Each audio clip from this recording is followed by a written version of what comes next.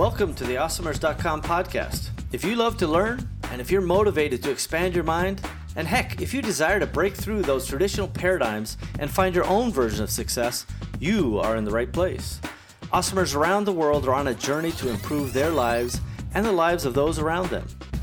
We believe in paying it forward, and we fundamentally try to live up to the great Zig Ziglar quote, where he said, "You can have everything in your life you want if you help enough other people get what they want." It doesn't matter where you came from, it only matters where you're going. My name is Steve Simonson, and I hope you will join me on this awesomer journey. If you're launching a new product manufactured in China, you will need professional, high-resolution, Amazon-ready photographs. Because Simo Global has a team of professionals in China, you will oftentimes receive your listings photographs before your product even leaves the country.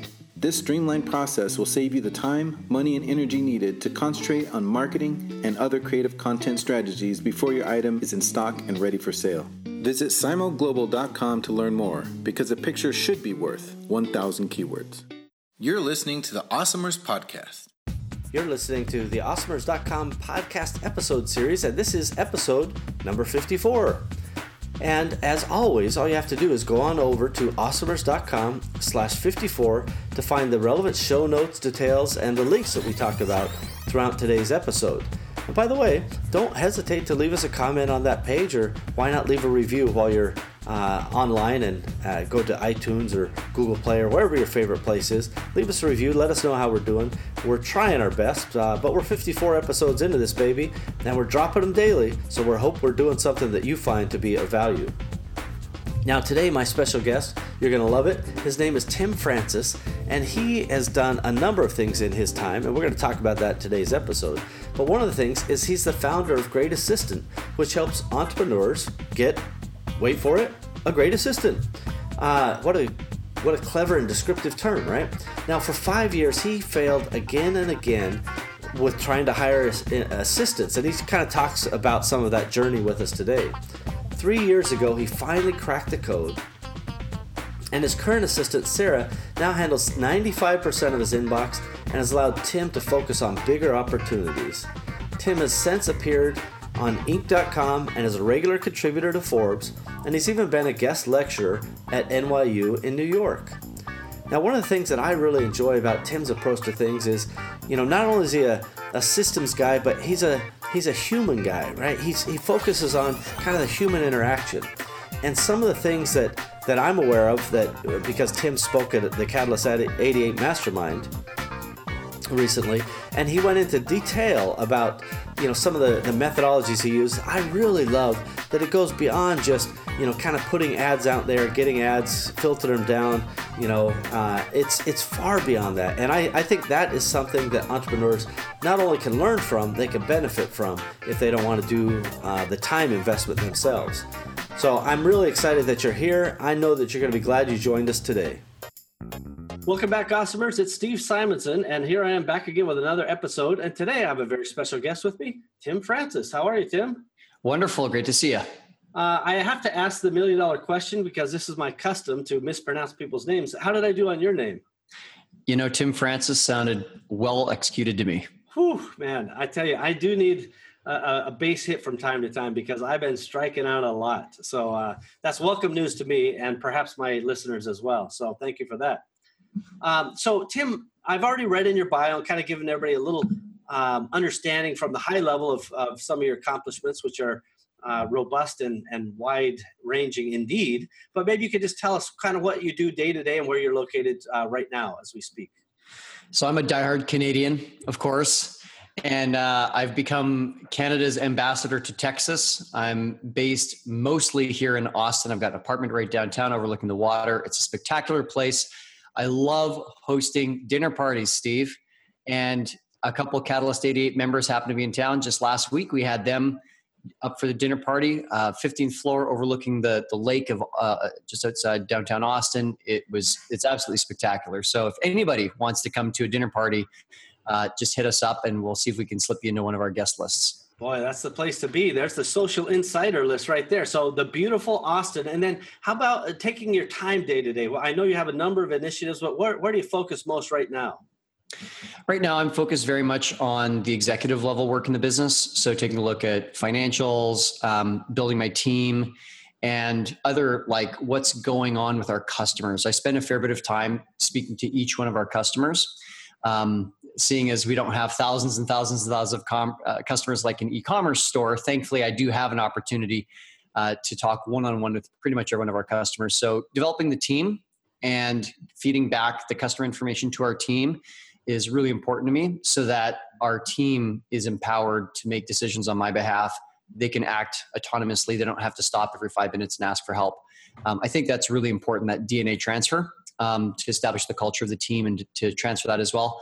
And then also to be looking down the path to say what's coming down the road every 90 days for this team, including financially. How do I make sure that we've got all the money we need set aside for all the different projects, including bringing on new team members and whatnot?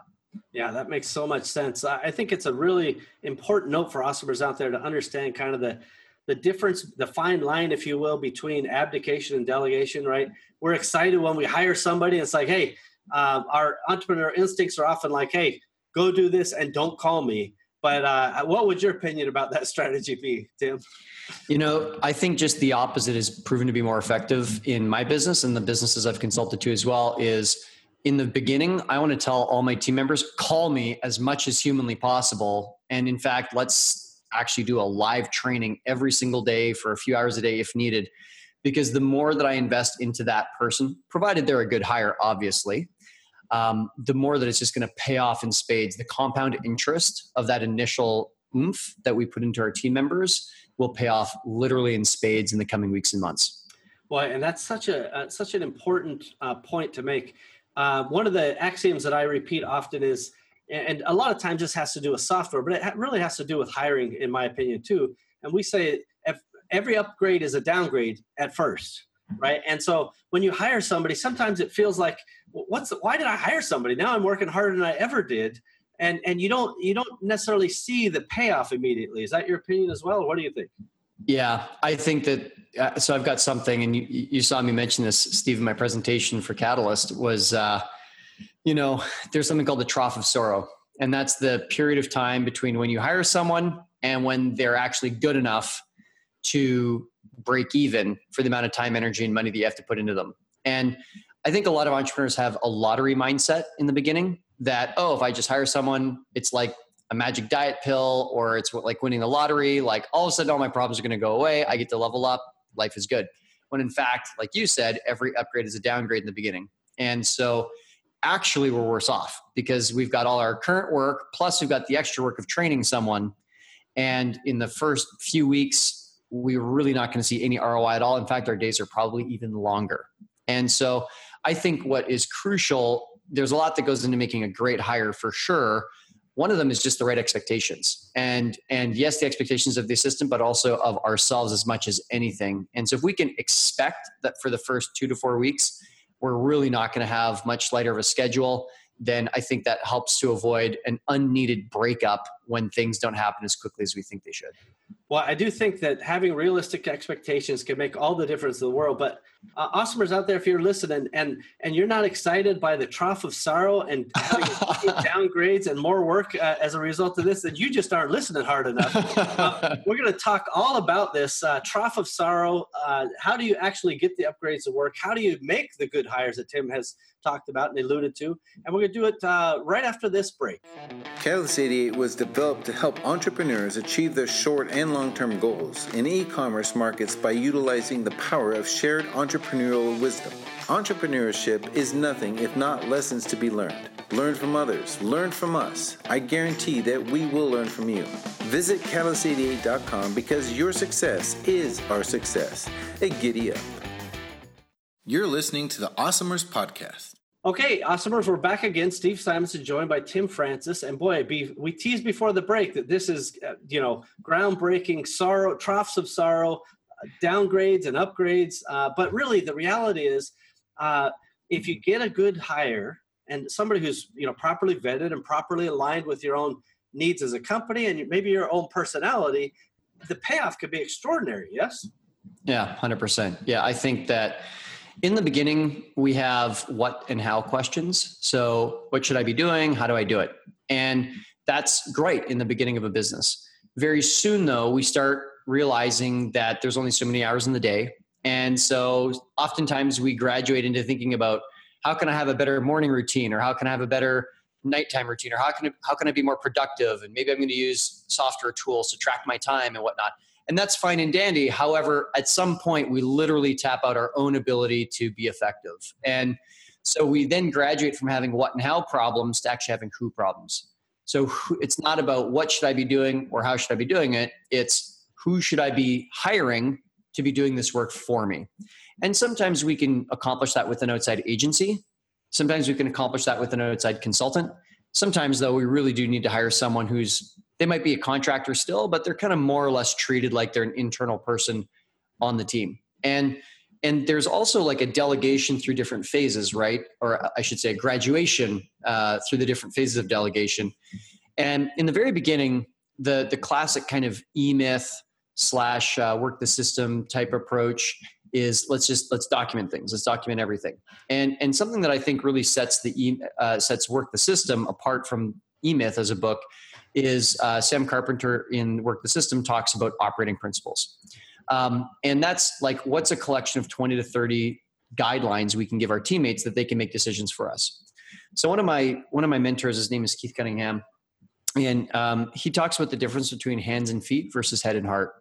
And I found in my journey, because for 5 years I hired overseas and I did my best to make that work. And for a combination of reasons, it was not a fit for me. And what I found could work overseas was anything that was more hands and feet work. So data entry, photo editing, anything that's like a very specific task to be done over and over and over again. Maybe it's like basic customer service, something like that.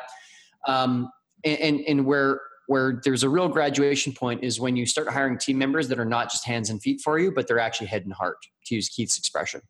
And so head and heart comes down to a couple things. I think that if we can identify what our heart is, I think that explained differently would be, what are our core values? And I think Vern Harnish in his book Scaling Up has an awesome process to help identify your core values. Essentially, you're just telling stories of what's made you really happy or what's made you really frustrated. And then as you list out these stories, buckets start to appear. And then from there, you name those buckets and then you include a couple stories, and voila, now we can explain our core values to another team member. So, my Profit Factory, we've got 3 core values: be accountable and transparent, show people that you care, and pursue mastery and growth. And I have a couple stories for each of those. And so now when we bring on a new team member, we can teach them that. When we've got a challenge or a problem that's come up on the team, maybe with a customer or something's, there's an upset of some kind, my teammates know they can just go back and ask themselves, in this situation, what would it mean to show people that we care, or pursue mastery and growth, or be accountable and transparent? And it's just such an amazing North Star that if people are really clear on that, it makes it a lot easier for them to make decisions on my behalf without having to ask me all the time. So that's the heart, that's the core values. And at some point, if you want to jam on the head part, I'm happy to talk about that too. Both parts are equally interesting. And I think it's both of those, by the way, good books, Work the System by Sam Carpenter and Scaling Up as well. And great lessons to be found in there. What I like is that you've taken some of those things and you made them actionable, right? You've taken some advice from a mentor, you've taken some kind of concepts from books, and you put it into action. And you've talked now about the heart, but you said you're going to get into the head part of the equation. Yeah. So if hands and feet are kind of tasks like SOPs, do this, do that. So I got this from Sam talked about operating principles. And to me, a more user-friendly term is actually decision-making guidelines. So that's what we refer them to them as in my company and with our clients. And so DMGs, or decision-making guidelines, are anything that allows someone to make a decision almost kind of like based on rules. So one of the most famous examples that most people will know is from the 4-Hour Workweek, when Tim Ferriss said to his outsourced customer service, he said, if it's less than $50, just take care of it and don't ask me for help. So that would be an example of a decision-making guideline, something that he can say, here's how to make the decision. And after that, like the person that was doing customer service could operate on their own. So I'll give you another example. When I have Sarah book me a condo, usually I actually prefer to stay in condos whenever I travel. That way I've got a fridge, I've got a kitchen, I can have a morning smoothie, I can kind of stick to my diet a little more closely. And so I've given her some decision-making guidelines. I've said, I don't know if you're going to find it on Airbnb or vrbo.com or some other way, but I need to be, within a 10-minute walk of the venue that I'm speaking at or that I'm attending an event at. I want the price range to be less than $250 a night. Here's like pictures of 5 condos that I think meet the kind of like the style that I'm looking for. I want it to be whole apartment. I don't want it to be like a room shared in an apartment with other people. And so I've kind of given her this list of decision-making guidelines, and I can just say to her, look, as long as it meets these 6 criteria, book it. You don't have to stop and ask me for help. And then from there, on even more kind of complicated tasks, sometimes you have to actually put a hierarchy on those guidelines. So surprisingly, one of the most difficult things to delegate is booking flights. And at first blush, it doesn't really seem like it's all that complicated. But when you start thinking about all the different factors that go into it, it's like, oh my goodness, actually there's like a very complicated rule set here, right? Where I'm saying I only want to fly in the mornings unless the event is happening at night, in which case I want it to be afternoon. And I want to sit aisle or I want to sit window, not aisle, unless you can get me something in the first 10 rows, then I'll sit anywhere, right?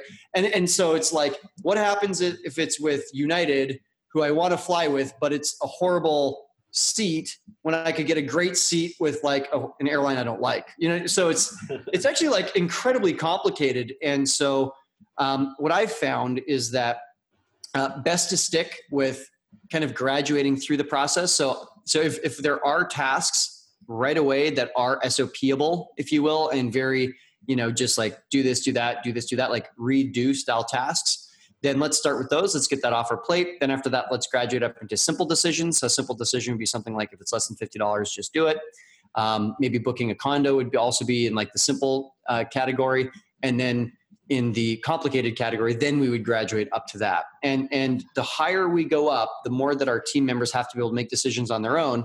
And for our team members to make decisions on their own, they need to know what's in our head and in our heart. And we do that through decision-making guidelines and core values. Boy, again, that makes a lot of sense. And it is quite complex. If anybody's ever done a significant amount of travel and tried to just simply delegate that or, hey, just take care of it for me.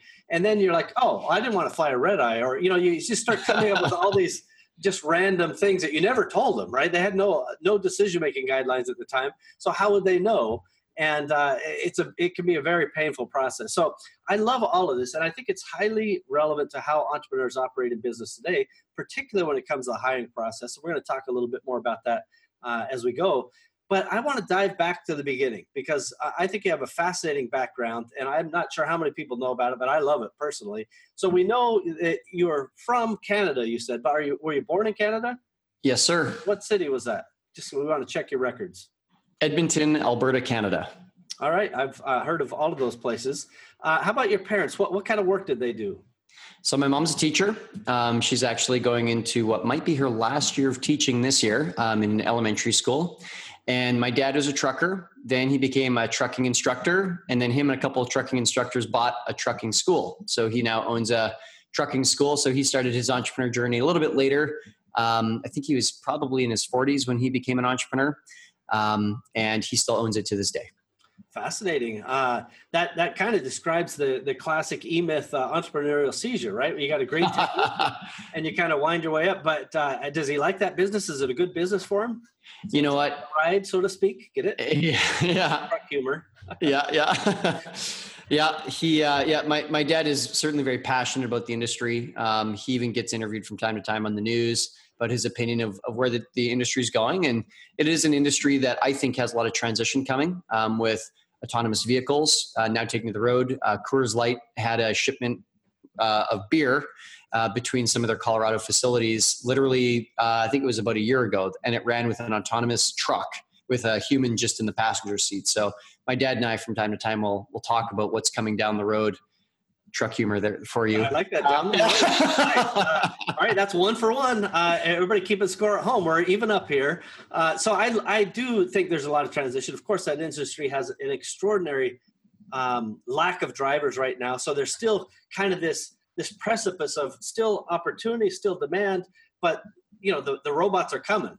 They're just plain coming. And when you see the Tesla beautiful truck, and you don't have to change the brakes for the first million miles, your mind just blows up when you kind of dive in. So I find that very interesting. How about any siblings up there in the Great North? Oh yeah. So I oftentimes say, so I'm the oldest of 3 kids. And I think, I was the test subject, and my parents got a better version each time. I'm just so proud of my brother and my sister. Both just such incredible human beings. It's me, and then 2.5 years younger is my brother. And he is a policy analyst. So he's like a political science guy, and just like so brilliant. Like if you ever want one of the most fascinating dinner party guests of all time, just invite my brother. He can talk about almost any topic with you, and you'll feel like dazzled and entertained, and he's hilarious. My sister is about 7 years younger than me.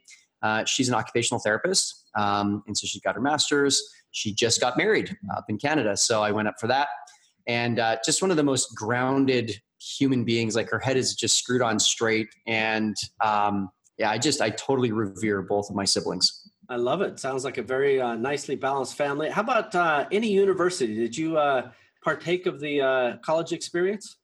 Yeah. So my first year was at the University of Ottawa. I was a House of Commons page. So that meant that I was a messenger down on the floor with the Prime Minister of Canada and the Minister of Defense and the Minister of Industry. And so I actually got to serve them when I was 17 years old, and do it in 2 languages, in English and in French. So that was a great experience. And I also academically did not do well that year at all. I was living thousands of miles away from home, and I would work in like the halls of Parliament by day and take classes by day. I mean, I didn't go that often, but theoretically I was going to classes at the University of Ottawa. And then by night I would brew my own beer, and I would literally sell it to my floor mates. And it was like different galaxy. It was like 12%, 13%. It did not taste good at all, but it certainly got the job done, if you know what I mean. Well, if somebody asked me what the college experience was like in Canada, I would have described the beer making part for sure. Yeah. Class and beer making. I would have missed out on the page business. But so how about after Ottawa? Did you carry on, or did you drop out? What was your resolution there? Yeah, I appreciate you asking all this. So with a 1.3 GPA, I knew I needed some structure. And so I moved back home, and I actually had this dream of one day being some kind of an elite athlete. And so I was a walk-on at Grant MacEwan College in Edmonton, and I was surprisingly chosen. I was definitely the worst player on the team. I think the reason the coach brought me on was because he saw how hard I worked, and he knew that if he had a hard-working red shirt kind of guy on the floor, that all the talented guys would have to work hard in practice, or else they get beat by the crappy guy. So let me just ask you, as a matter of history, what year was the movie Rudy coming out as it related to this? Because this sounds a lot like the movie Rudy to me. Yeah, that's hilarious. Yeah, I think Rudy came out in the 90s. And and actually there is a bit of a Rudy-esque conclusion to this, in that by the second half of the season, I actually did make the starting roster. And by the end of the year, I'd won player of the game in the second last game of the year. And I did win most improved player at the end of year athletics gala. So it was a really important year. And after that, I just wanted to get done with university. So I then switched over to the University of Alberta. I got rejected from business school 3 times along the way, never finished a business degree. I actually got a kinesiology degree, all about health and wellness. Fascinating. So I'm glad we're having this talk, and maybe this is a good time for the intervention. It's not going to work for you in business, Tim. I have to tell you, me and your college have met. We've decided that it's not going to happen. Yeah, so what is the basis that somebody can be rejected from business school? Obviously, it's not based on your acumen or talent. Was it based just on the prior grades, or that you want to be a sportsman? What was the basis of that? You know what? I had, in my second year when I was a college athlete, I had to have good grades, or else I wasn't going to get my scholarship, my athletic scholarship, and I was going to get kicked off the team. So my GPA the second year was actually 4.0. I had a perfect GPA, and yet I couldn't finish calculus for the life of me. And because I couldn't finish that one single class, I just could not get into business school. So, years and years later, I ended up getting invited to be a guest lecturer at NYU in New York City. And It was in business school at NYU in a business leadership class. And I walked in there and I didn't know if I should just laugh at how ridiculous life works out sometimes, or if I should be smug, or if I should, how I should handle that. But I mean, in the end, I ended up handling it with grace and poise and a lot of gratitude to be there and to just help the students that were in the class. Yeah, I probably would have had a meltdown. This is what I'm talking about. No, I do find the irony of that whole scenario to be delightful, to be personal. I think it's great. And this just goes to show that, some of these things, some of these barriers that are out there are quite arbitrary in life, right? I don't know if you ever got good at calculus or if you like calculus today, but how many of us have ever been held up in the street and it's like, hey, pal, answer this equation or I'm finishing you right here, right now. It's never happened. And it certainly hasn't slowed down your, explosive career so far. So I do love that, the irony of that story. So how about as you came out of university, presumably you finished up at that because you said you wanted to accelerate your exit there. Did you end up graduating? And if so, what was your first job out of college? Yeah. So it took me, I put myself on the 5.5-year plan to finish a 4-year degree. The fast track, we call it in the States. Yeah. Yeah. That's right. Yeah. So I finished with my degree, and actually my first job was at the Women's Federal Penitentiary up in Canada. And so there was around 120 women inmates, minimum, medium, and maximum security. And from there, I got the experience of what it would be like to be a pretty girl walking by a construction site, because the roles were reversed. I'm the fitness guy at a gym, and that gym's just located in a women's only. So 120 women prisoners. There was something like 64 staff and 62 were women. So there was like 2 dudes in the whole place. Wow. And so, what that gave me, Steve, was just such an appreciation for where I'd come from. Warren Buffett has this expression, he calls it the ovarian lottery, that he didn't choose to be born as a white guy to, a family that was fairly well off in middle America, and nor did I pick to be a white guy in a healthy family in Canada. And I'd have to walk through the prison security gates and have all my shoes and bags scanned every single time going in. And every time that double door, that gate would kind of clunk behind me, it would just dawn on me, like we really don't all start in the same place in life. There were people in that prison that were born addicted to drugs. They were born with fetal alcohol syndrome. They were born with holes in their little baby lungs because their mothers had smoked during pregnancy. And I mean, it's just such a different place to start in life. And to know that I had the advantages of a healthy body right from day one and a healthy family and environment, I had taken that for granted for a very long time. And that job had given me an opportunity to see kind of a wider scope of life. What a unique lens to see and take the moment to be grateful for. Hopefully you saw it at the time, but certainly in retrospect, it's clear enough.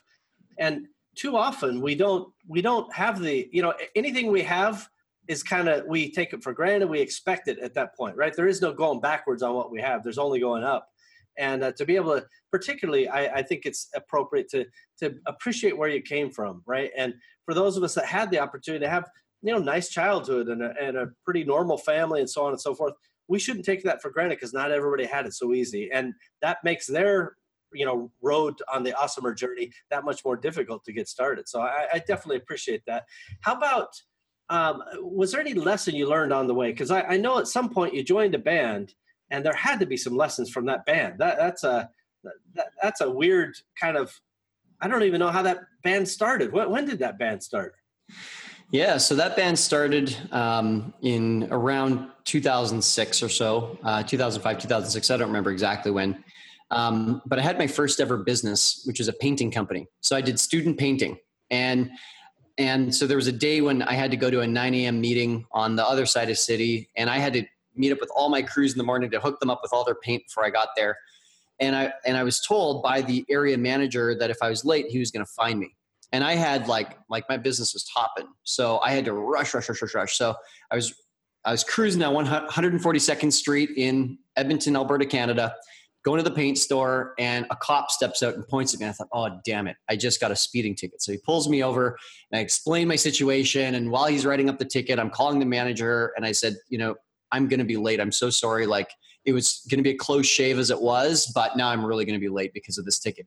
And the manager said, that's too bad. I'm going to fine you anyways if you're not here on time.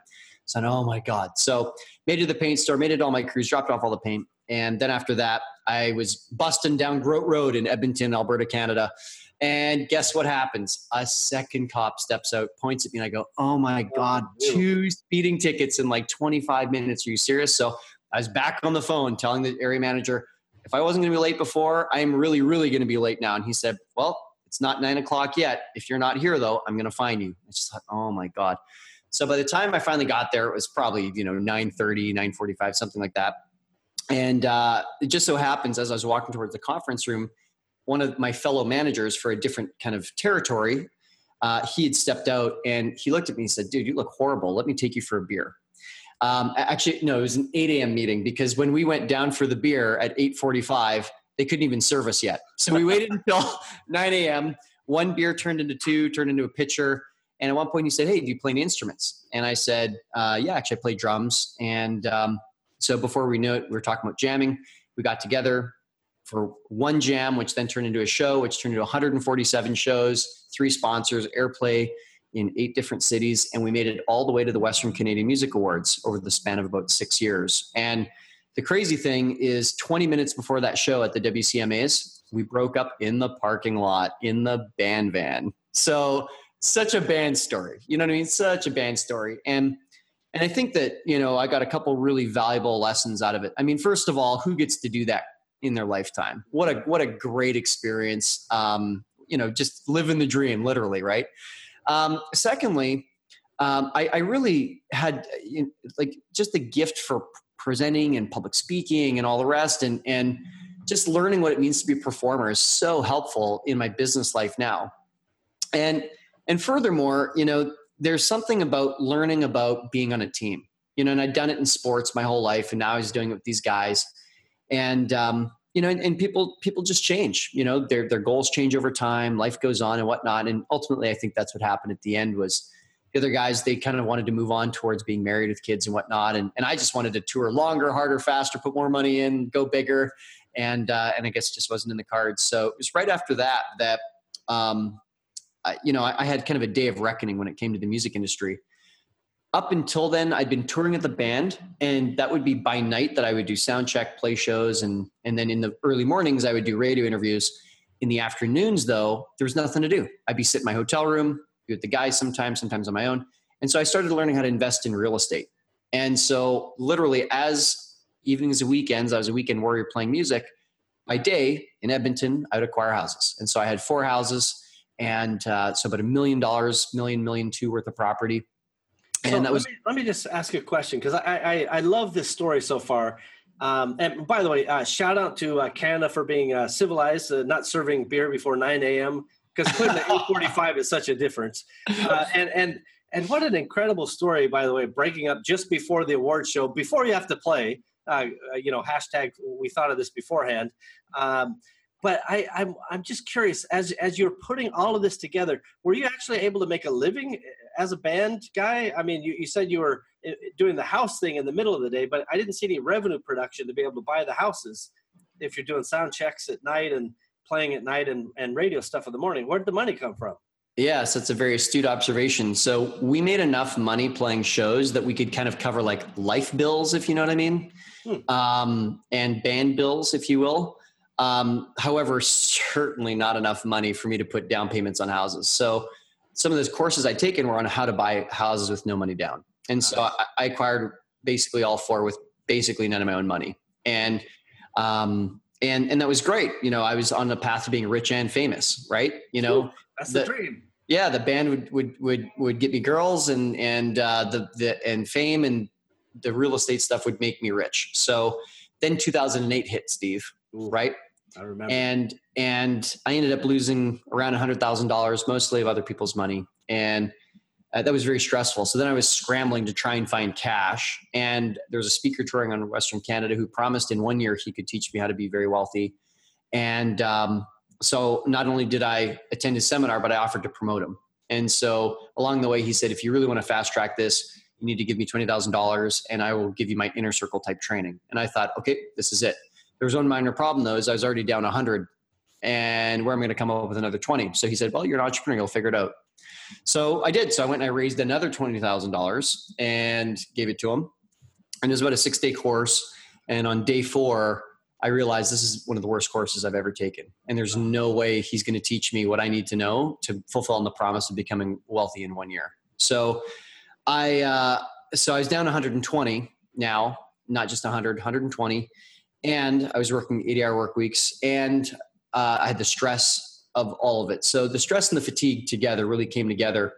And on December the 26th, 2010, so the day after Christmas, I noticed that my ankle was starting to swell.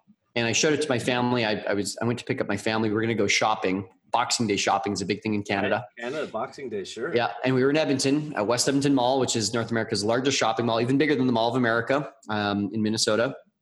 And there was just no way I was walking on this ankle. It looked like I'd rolled it playing basketball or something. And 5 days later, on December the 31st, so New Year's Eve, I was hosting a New Year's Eve party at my house. I couldn't even stand. And thus began a 3-month journey of erythema nodosum, was the illness that I had. And it meant that I couldn't really stand or walk for the full 3 months. And so there was a moment where I had to, it really hit me. It's like, I can either sit on this laundry hamper that my mom has flipped upside down in the tub for me to sit on so I can bathe myself, or I can get a sponge bath from my mom. And this is like a dramatic change from having $1.2 million worth of property and playing shows at the Western Canadian Music Awards, sponsors and all, to now not having the houses, being down 120, and I can't even walk.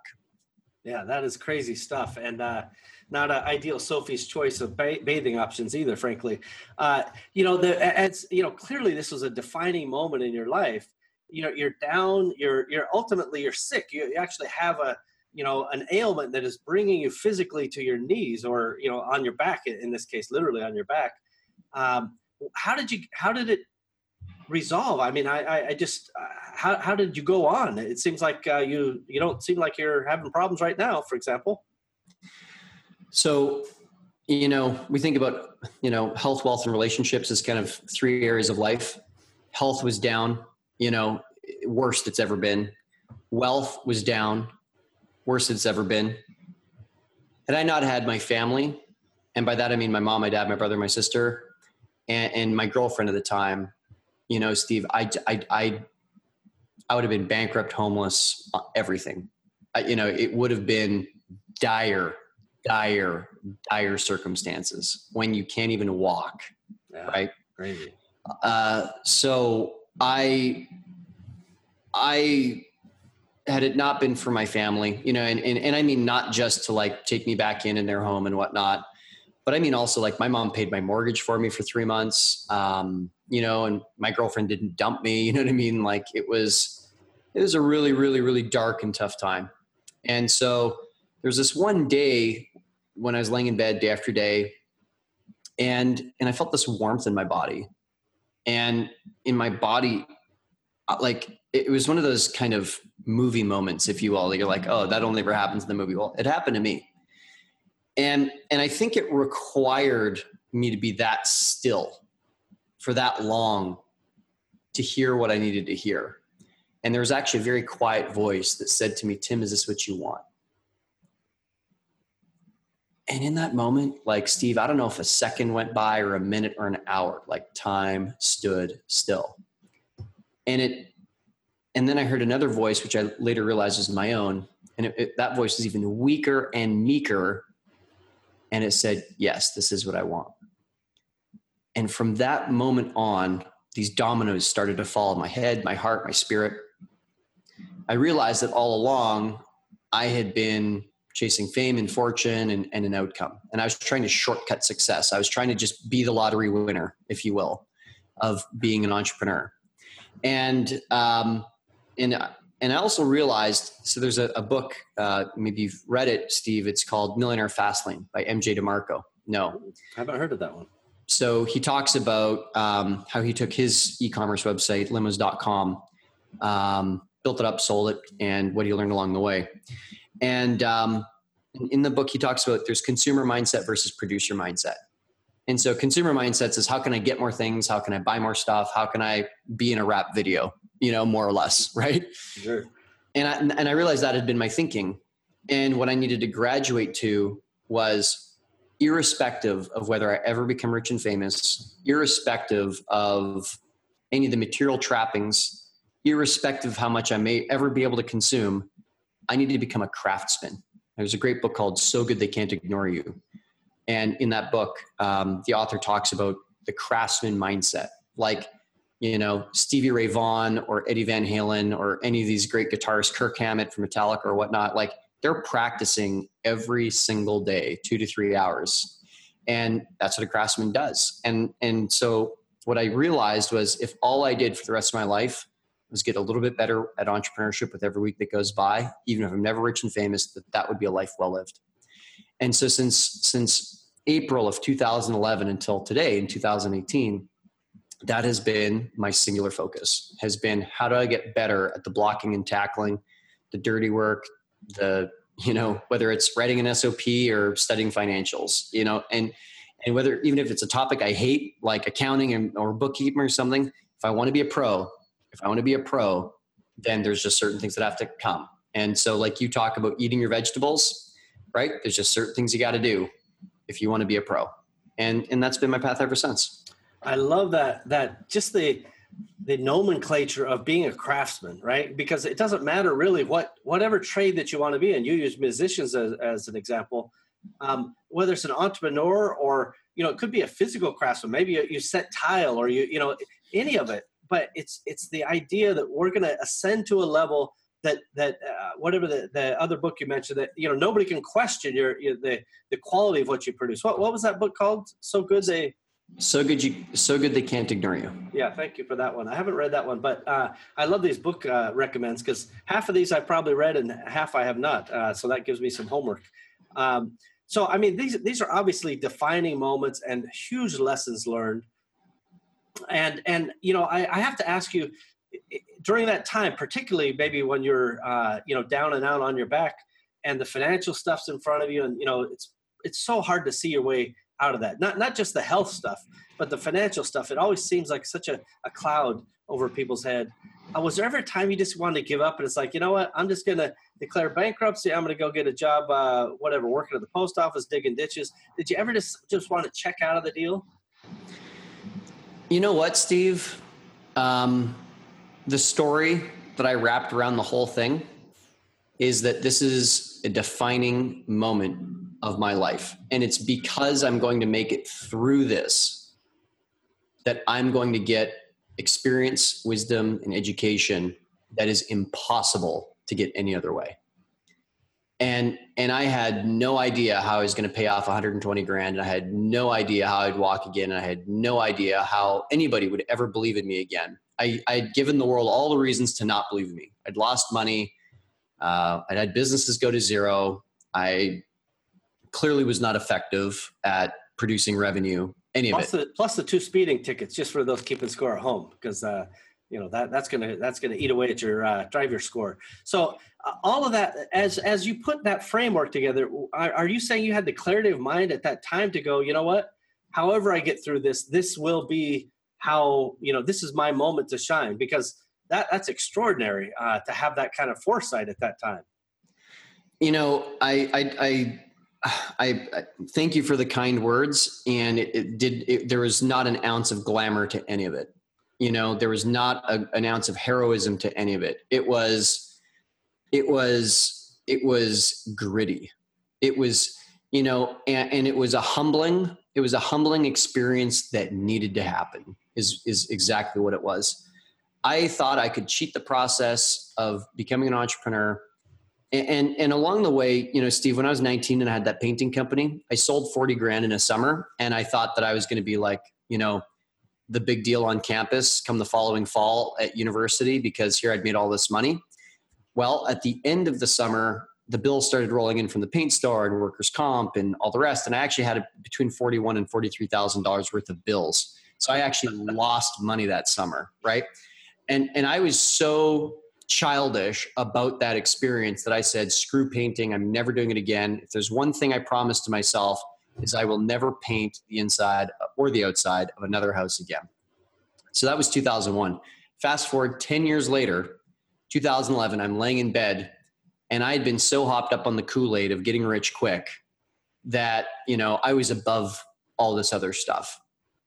Then the illness hit, and I went, oh my God, I am like, it would be an upgrade to be on my knees. I was on my back, and I had to ask myself, there's no more room for learning the next domination method or the next freedom formula.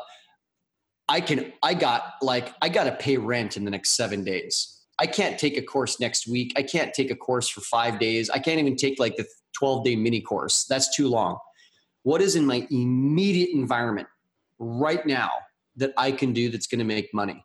What skills do I have that are instantly marketable and instantly monetizable? And as I felt into that question, it hit me, Steve. Painting. Wax on, wax off, baby. You were prepared. So off I went, and with tail between my legs and ears pinned back, I humbly went to, my mom, who's a teacher. And, up until that point, I told her that being a teacher was a dumb financial move, and I'd been all righteous about it. And now here I was going to her, not only to care for me, but also to say, hey, do you think there's any teachers at your school that need some painting done? And I was going, it was humbling, and it needed to happen. So here's what happened is I got some painting jobs, and I would tell folks, the homeowners, that they would get one of the best paint jobs they'd ever gotten. We're talking no hits on the ceiling. It's going to be one of the cleanest jobs they've ever seen. It would be one of the quietest painting jobs they'd ever received. And it would be an incredible deal because I was only going to charge them $25 an hour, and the going rate is like $40 to $50 an hour for a painter. And I said, in return, I need a couple things. One is the $25 an hour. And the second is I need permission from you and agreement, not just permission, but agreement that I'm welcome to paint anytime, day or night. So that gave me the space during the day to study marketing programs, to try and find marketing clients, and to basically build the business I wanted to. And then I would have supper. And then with a lot of resistance in my own head and heart, I would then get into my car and I would go paint. And families would be shocked when I would show up at like 11 at night to start painting. And I would paint. And while I was painting, I would have headphones on and I'd listen to more about marketing, mindset, all the rest. And I'd paint till 5, 6 in the morning. I'd see them off to work or whatever. I would quietly leave. I'd get 3-4 hours of sleep. I would then go back to doing marketing by day, and then I'd paint at night. And I did that for probably 4 or 5 months just to make enough money. My metric for success, Steve, was not how much can I sell or, how grandiose my life could be. My metric for success was literally, no joke, and my mom and I still joke about this today, how many months can I go in a row without borrowing more money from my mom? That was literally my metric for success. Nothing else mattered. No Lamborghinis, no beach lifestyle, no laptop lifestyle. Literally, I just got to take care of what's right in front of me. And by taking care of that, Steve, it allowed me to take care of the next thing and the next thing after that. And then before I knew it, I woke up one day and I went, I don't have to paint anymore. I got a marketing company. And so then the marketing company got to a point where I go, I don't need to do this on my own anymore. I can hire someone, right? And so, I think there's something to be said about just what's the next step and just focus on that. I really do appreciate the fact, first of all, the journey is extraordinary. And I do think there's a fair amount of strength and persistence that goes along with it. But for all of those awesomers out there that, either are in the middle of the struggle or have seen similar struggles, just know that there's a solution to every problem, right? And you just incrementally kind of work the problem until it's solved, until it's gone. That's the reality of what Tim had to do. And I think you've told the story quite well as far as how you kind of, put yourself in this mindset originally of the fame and the glamour, which is fleeting and in my view, inconsequential, and got into the view of how do I deliver value? How do I just, make my own way in the world so where I have happiness and satisfaction? And as you said earlier, have a life worth living. That is so often, particularly in this Instagram culture of look at me on my private jet and look at me doing this. And all of that is just such fleeting nonsense in my opinion. And again, I've had pretty reasonable success along the way. It doesn't mean I don't like nice things, but I don't measure myself by how many Lamborghinis are in the garage or how many islands I own or any of that kind of stuff. It's just not what really matters in life. What's your thoughts? I just really, like, I haven't felt that level of struggle as I felt back then for quite a while. And so for anyone who's listening who has that, I mean, that can be extremely bleak to be in a situation like that. And like the suffering can be intense. And I just want to let everyone out there know a couple things. One is like, there's always hope. There's always hope. And even if it's like just a pinprick of light way off in the distance, and it seems like almost impossible, it feels like you're holding on by a thread, there is always hope. And whether it's Steve's story or my story or someone from Shark Tank or whatever, please have faith that yes, you can make it. And I think a huge tactical part of what helped me to make it was actually the questions I asked myself along the way. Our brain will literally answer the questions that we give it. Had I asked questions like, why me? Or why did this happen to me? Or how could this happen to me? I mean, I would have come up with thousands of reasons, and it possibly could have been too much and could have broken my spirit. For whatever reason, probably because I'd been taking some personal development courses prior to getting sick, I asked a different question. And that question was, what have I done to bring this about? And I realized I had a huge role to play in it, right? I had been desperate to become rich, and that caused me to get involved in real estate. And I was inexperienced. So of course I made some investments that made no sense.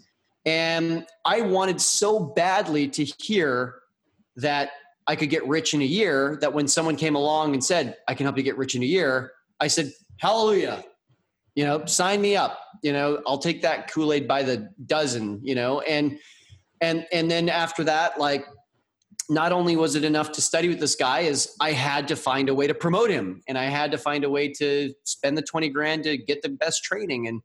And you know what? Like, I had done all of that. And what I came to accept about myself was that it's not that I'm an idiot. It's not that I'm dumb. It's not that I'm incapable. It's that I climb ladders. And when I see a ladder I want to climb, I go for it whole hog. And you know what? If I find out that ladder's leaning on the wrong wall, well, it's going to be a fall. But what's not going to change what's going to change is I'm probably going to pick a different ladder next time, leaning on a different wall. But what's not going to change is my ambition and my desire to find ladders, climb them, and scale them and get to the top. And so I think another question, in addition to what have I caught, what have I done to bring this about, is also what can I do to move beyond the situation. And it's not the question of how come I don't have the money? How come I don't have the time? Or, oh, you said it's how can I? And if you pick almost any objection in your life, I can't seem to lose weight. I can't seem to find the partner of my dreams. I can't seem to insert whatever. Take that whatever and just stick how can I in front of it and just see what starts coming up in your brain and see what starts coming up in your environment. And sometimes it's as fast as within seconds, you'll start to see new possibilities. Give it a few days though, give it maybe a week, journal on that question in the mornings, or in the evenings, whatever your routines are. And you will be astounded with the new possibilities that come up. Also, if you go to people, who are even just a little bit further down the path from you and you ask them the same question, you say to them, hey, based on what you know about me, how can I raise some money? How can I learn Google AdWords or Facebook ads or whatever? Or how can I become more financially successful? You'll be astounded at the number of people who are able to help. Now, that being said, pick people who are doing it or have done it. Don't pick people who have a different dream than what it is that you want. Yeah, no, that's so much really sage wisdom packed in there. I agree with so much of that from the premise of, you can get through it, and getting your mind right is, a key part of this. We really are the sum of our prior actions at the end of the day. no matter what people want to say, or at the end of the day, we have made choices that kind of put us where we are today, and we can make other choices to modify that and improve that along the way if we're not satisfied with where we are. And I think that's an important point. I tell you this, Tim, before we jump in, because I want to talk about one of the coolest initiatives that I've heard of in a while, the greatassistance.com. Is that the right website? I want to talk about that after the break, because it's a really cool system for bringing on talented help. And I had the chance to see kind of the in-depth version of this at a recent Catalyst 88 event at the Mastermind. But I want to share this with, just a kind of a thumbnail sketch with the viewers. But we're going to have to do that right after this, please. Empowery. The name says it all. Connecting e-commerce entrepreneurs with great people, ideas, systems, and the services needed to stay business dynamic and to grow. Empowery is a network, a cooperative venture of tools and resources to make you better at what you do, because we love what you do. We are you. Visit Empowery.com to learn more. You're listening to the Awesomers Podcast. Okay, guys, we're back again. Steve Simonson here with Tim Francis, and boy, it's been quite a journey so far. I love this kind of origin story because it really does help reinforce that, we can get through whatever it is. We all can, and you have done, and kudos to you. But I want to take just a little bit of time to bring it forward to the present day, because you've overcome and you've triumphed and put together a lot of great companies. But one of your newer initiatives, this is a couple years old, maybe. I don't know the exact time frame, but tell us about greatassistance.com, because this is, to me, a fascinating solution to a common problem. Yeah. So when I was sick on my back, I realized that if I was ever going to fulfill my potential as an entrepreneur, I had to build a team. And it didn't have to be a massive team, but I needed help. Up until that point, I'd kind of said things like, well, no one can do it as well as me. I don't want to have to let go of control. I don't know if I could ever trust someone.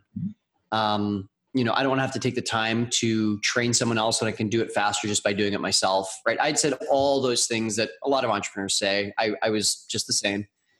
And I also tried a lot of kind of $4 an hour help and just kind of one foot in, one foot out. And when I was sick, I just realized amateur hour is over. Amateur hour is so over. I didn't know how I would afford a North American assistant. I didn't know what I would delegate first. There's so much I didn't know, and yet there was no turning back. There was just no turning back. And I think that's a key point, especially when we're in a tough spot, is we don't have to have all the answers. We just need to have enough of the answers to be able to take just the next step. We don't have to solve this thing once and for all. So along the way, I ended up, I tried the Philippines, India, Jamaica, Pakistan, $4 an hour to $10 an hour, $15 an hour.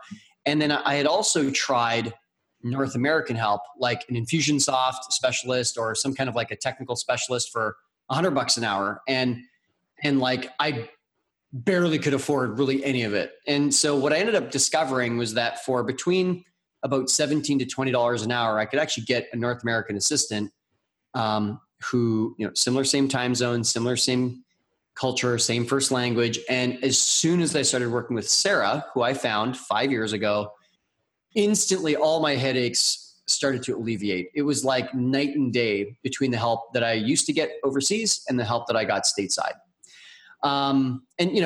If someone listening to this is in Australia, then get someone from Australia or New Zealand. If someone's listening to this in Canada, get someone from Canada or the United States. Just make it regional, right? And in the very beginning, because I could barely afford her, all I did was I hired Sarah for 5 hours a week. And at the time, she was getting paid $15 an hour. And I started small. I started with sending customer invoices and uploading podcast episodes. That was it. And she did well with that. So then we handed off uploading blog posts. And then after that, the next thing. Within a month or two, I was actually astounded that things were getting done while I was sleeping, and things were getting done while I was on client meetings, admin stuff was happening. And very quickly, Sarah was taking huge chunks of work off my plate. along the way, a lot of entrepreneurs were watching me as I was graduating through these different levels. And I was just spending more and more time focused on high level work, which then allowed me to actually get more customers.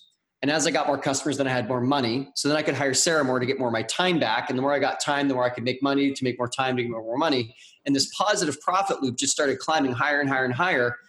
And at the time I was a marketing consultant, and I could take my consulting rate from $40 an hour to 50 to 100 to 250. And then I ended up pivoting a bit into management operations and finance. And I took some more courses on that. Consulting rate went up to $500 an hour, $1,000 an hour. And now here we are today.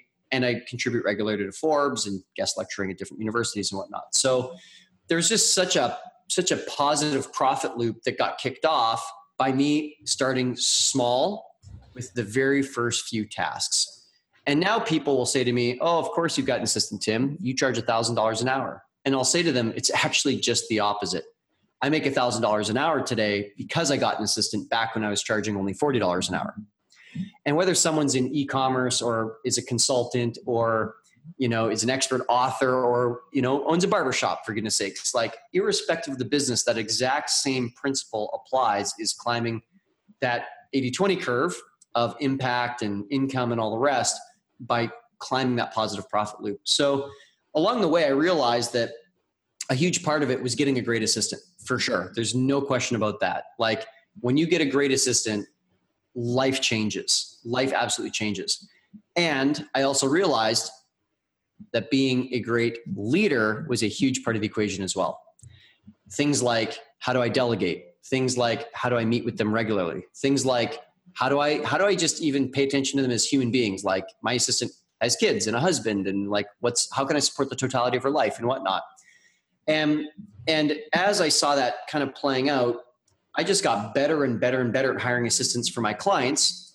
And then pretty soon I saw that almost every client that I was working with, not all of them, but almost all of them were missing a great assistant.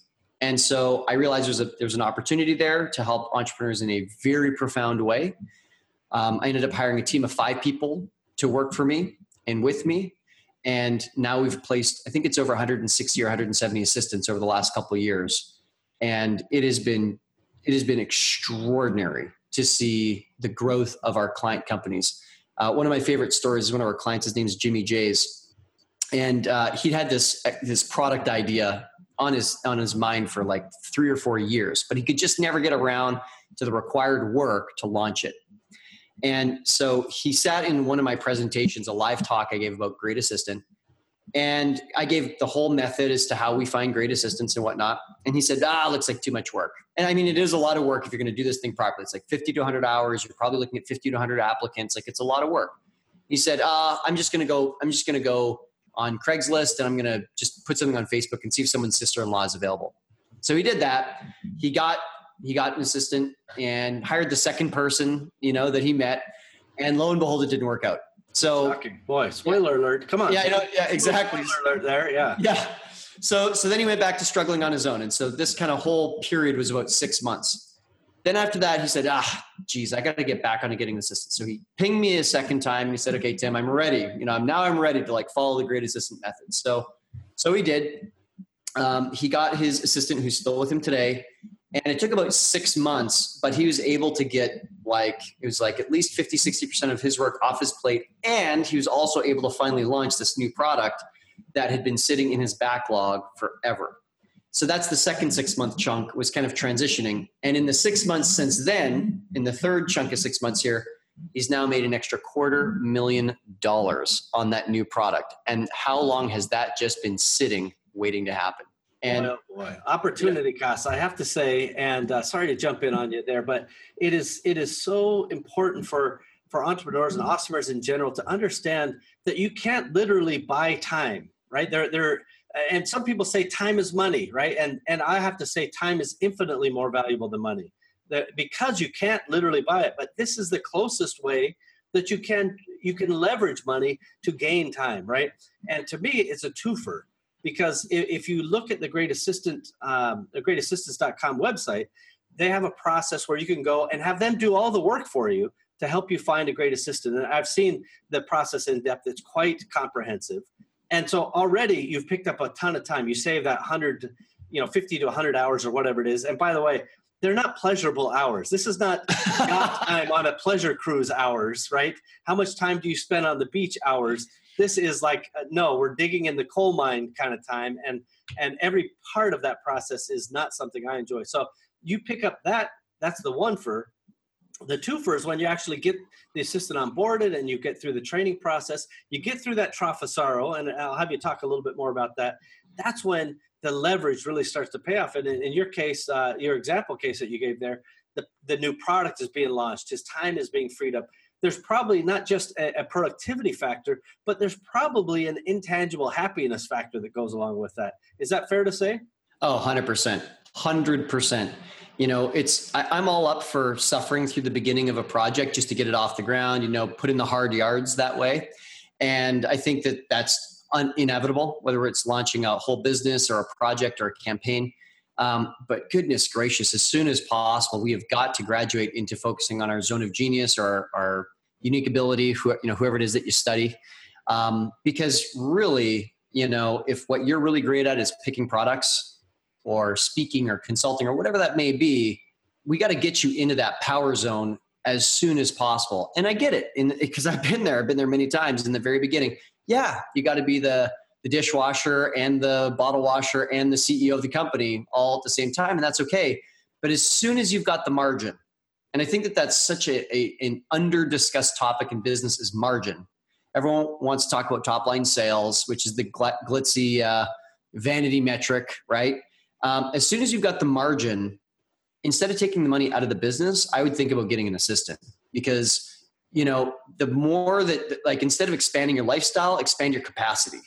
And the more that you can expand your capacity, now everything just accelerates and the compound interest of a great investment just kicks off on overdrive.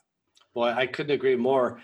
Tim, this has been an extraordinarily engaging conversation. I love every minute of it, and I appreciate you sharing the story. But before we go, I want you to get out your crystal ball and tell us about the future. How do you see, whether it's e-commerce or entrepreneurs in general, or just the state of the union, as it were, from today? Maybe look ahead 5 years and tell us the types of things you see changing in that time period. Thanks for that question. And I'll tell you what, in a sense, we don't even need a crystal ball because the future is here, my friend. 10 years ago, so it's to me, it's the intersection of three factors. The first is technology. 10 years ago, we didn't have the fiber optic cable, broadband internet, Wi-Fi, et cetera, to be able to work virtually the way that we do now. And every Amazon seller knows that, right? So every e-commerce owner owns that. Anyone who's ever worked virtually knows that. 10 years ago, it was like, there's no way that you and I are having this conversation with smooth audio, smooth video, right? And it was 20 years ago that we had the chirping of modem and dial up, you know what I mean? Don't remind me. Oh man, I used to have pages and 300 baud modems. I could tell you stories, believe me. Right. And hopefully no one in the house picked up the phone or else it interrupted the internet, Lord, right? What an outrage that would be. Yeah. Yeah, exactly. Yeah. So, this is the first time in the history of mankind that we've had technology supporting the ability to work from home, us and our team. The second factor that intersects all this is the workplace acceptability to work from home. Before it was thought no, that must be a scam. No, that's not a real job. Now, I found out a few years ago, literally the government of Texas has part of its workforce working from home. The government is generally a very, very, very slow to change, slow to adopt type environment. Even they are starting to have some work from home opportunities. And then thirdly is just the appetite. So get this, Steve. We did some research on American workers and we discovered that I can't remember if it was 94 or 97% of American workers wish they could work from home at least part-time. And 64 to 67% of all American workers wish they could work from home full-time.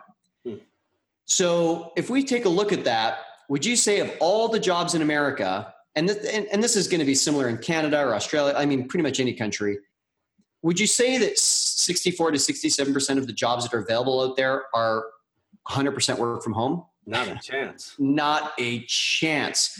And yet you and I, as entrepreneurs of internet businesses, have an opportunity. We get to be the pretty girl.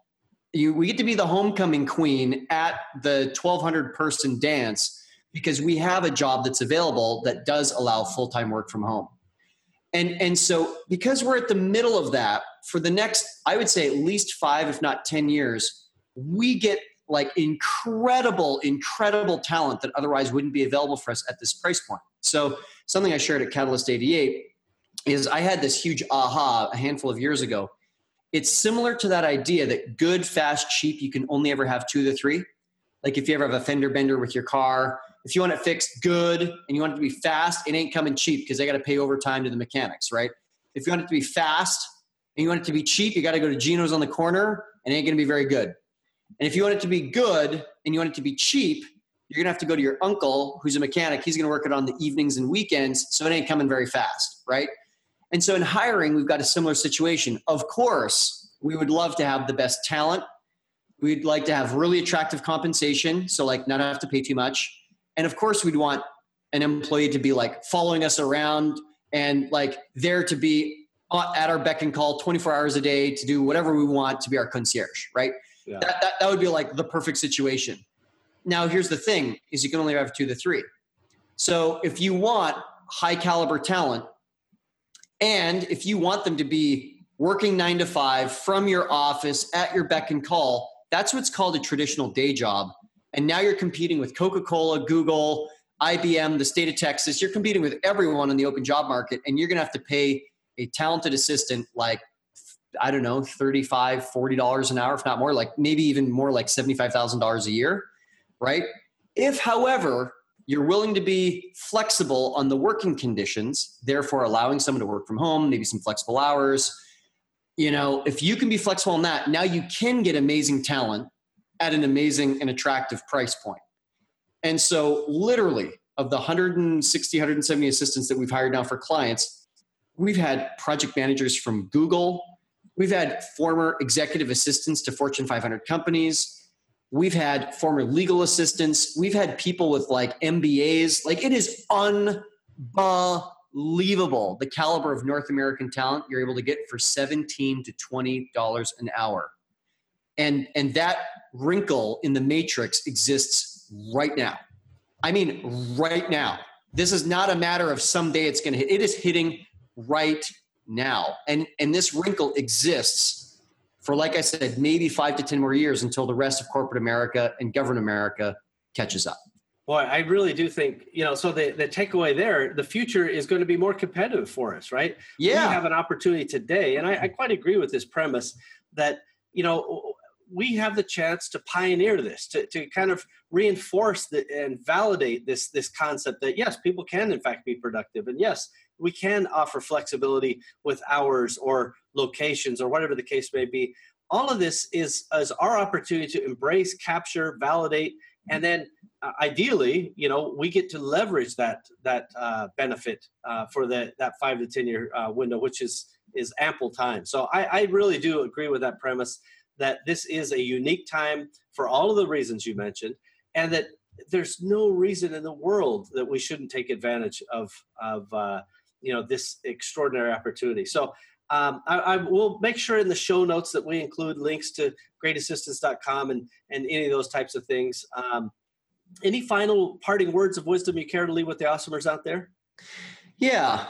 So first of all, you know, I really, you know, as an entrepreneur, as your fellow entrepreneur, I think that we need to make sure that everything that we do has a positive return on investment. And that includes getting an assistant. And if for any reason getting an assistant is not a positive ROI, then wait, don't get one now. I got my first assistant too soon, and it ended up just costing me money, and then she quit. And then I was, you know, it was an expensive lesson is what it was. And so I think that there's something about being thoughtful about both the timing of when we get our next assistant, and also like, what's the path?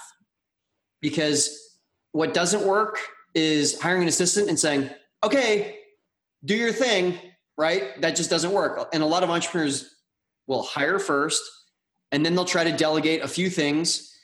And then the assistant will get good at those few things. And then the assistant will say, okay, what's next? And then the entrepreneur will go, crap. And because they don't have a vision about where that assistant can go next, now all of a sudden we've got an assistant that's not getting any hours. They get disappointed. They quit when they didn't have to end that way. Instead, we just got to flip it the other way around. We got to come up with the vision first of how can this assistant fit into my business? What are like the first 5 or 6 areas or tasks that they'll tackle first? Then from there, identify, here's the deliverables of those tasks, put it into a tool called 360 Delegation, which is something that we offer. A lot of the resources I've mentioned are available at profitfactory.com. greatassistant.com/toolbox. So there's links there that people can click on. And then once we've gone through vision and we've gone through delegate, we use the tool called 360 Delegation. Then after that, let's go hire someone, right? And so we've got folks in our team that can certainly help anyone who's interested in going down this road to see if it's the right timing and to also establish if there's an ROI here or not. And if there isn't, it's just like save yourself the heartache. Don't get an assistant now. Go build up some margin first or something like that, and then maybe come back in 3 to 6 months. Yeah, I think that's very, again, wise advice given there. And, I would just echo Tim's comments that, you can, in fact, have a positive ROI on, an assistant and on many of the things, if not all the things that you decide to spend your time and resources on in a business. And this is no different. What I love is the systemic approach to solving this problem. This is not, instead of you using your dartboard and throwing it against the resume stack and you just switch that over to Tim and he's doing the same resume. I've seen the comprehensive system that they go through. And for anybody who's really kind of on the cusp of this question, I would definitely kind of reach out to them, take a look at it and see if now is the right time, because the process and the comprehensive nature of the process to where you find the matching and you get the whole thing to fit together, that is truly a systemic approach and something I greatly respect. So kudos to you and the team for building that. And thank you especially for taking the time out to share some of your past and present with us today, Tim. Thank you so much, Steve. It's been an honor. Well, it's been another exciting episode, everybody, here at Awesomers.com, and we will be right back after this. Hey, Amazon Marketplace professionals, congratulations on your success to date. Your creativity, strategic vision, problem solving, and discipline have allowed you to build your own e-commerce business.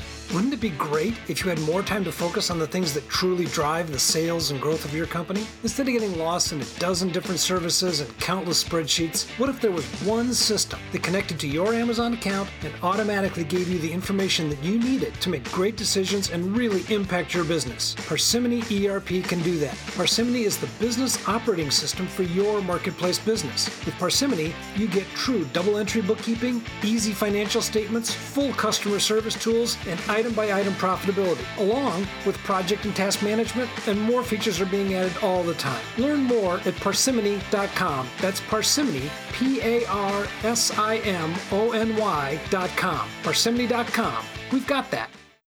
You're listening to the Awesomers Podcast. Well, Tim does not disappoint. Not only did all of you get a personal invite to his Austin dinner parties, which is a pretty cool opportunity. Hashtag didn't expect that. But you got a lot of knowledge dropped on you today. And Tim is really, I think, living the dream when it comes to helping entrepreneurs and doing what he can to kind of push people towards achievement and push people towards improvement. And I think that is a very valuable set of skills. And I know that Tim is somebody that really walks the talk. He doesn't just talk the talk, right? He's getting it done. And I'm personally quite interested in his idea of using his technique to find a great assistant. I think that's a very intriguing thing, and I may in fact be a test client for him coming up pretty soon. Now, of course, with nearly 200 of these already in the bag, he certainly doesn't need me, but I'll benefit from all of that wonderful experience that he has. I really appreciate the fact that Tim was willing to share, such the high highs and the low lows of his origin story. I always believe that, everybody sees kind of the flashy car or house or, hey, look at this guy successful, this gal, she's successful. But they don't really remember, or they don't really know the struggles that it took to get there. They don't know, the investment of time and energy and sometimes pain that went along with it. And I want everybody out there to remember that, no matter where you are, that doesn't matter. No matter where you came from, that doesn't matter. It matters where you're going. And his story is inspiring, and it's a great example of somebody who was able to, kind of hit that low and then come charging back and become the craftsman that he dreamed of becoming. And he's still on that journey. He would tell you himself that's not a journey that will ever end. He's always constantly improving. And again, I find that to be quite inspiring myself and something that I truly respect. So this has been episode number 54 of the Awesomers.com podcast. And all you have to do is pop on over to awesomers.com/54, and you can find all of the show notes and details and even a link or two. And again, as I said earlier, why not go ahead, pop onto our mailing list there, and you'll get some free processes and things along the way. Definitely things that I think are valuable, and Awesomers around there seem to appreciate them. Well, we've done it again, everybody. We have another episode of the Awesomers podcast ready for the world. Thank you for joining us, and we hope that you've enjoyed our program today. Now's a good time to take a moment to subscribe, like, and share this podcast. Heck, you can even leave a review if you wanted. Awesomers around you will appreciate your help. It's only with your participation and sharing that we'll be able to achieve our goals. Our success is literally in your hands. Thank you again for joining us. We are at your service. Find out more about me, Steve Simonson, our guest, team, and all the other Awesomers involved at awesomers.com. Thank you again.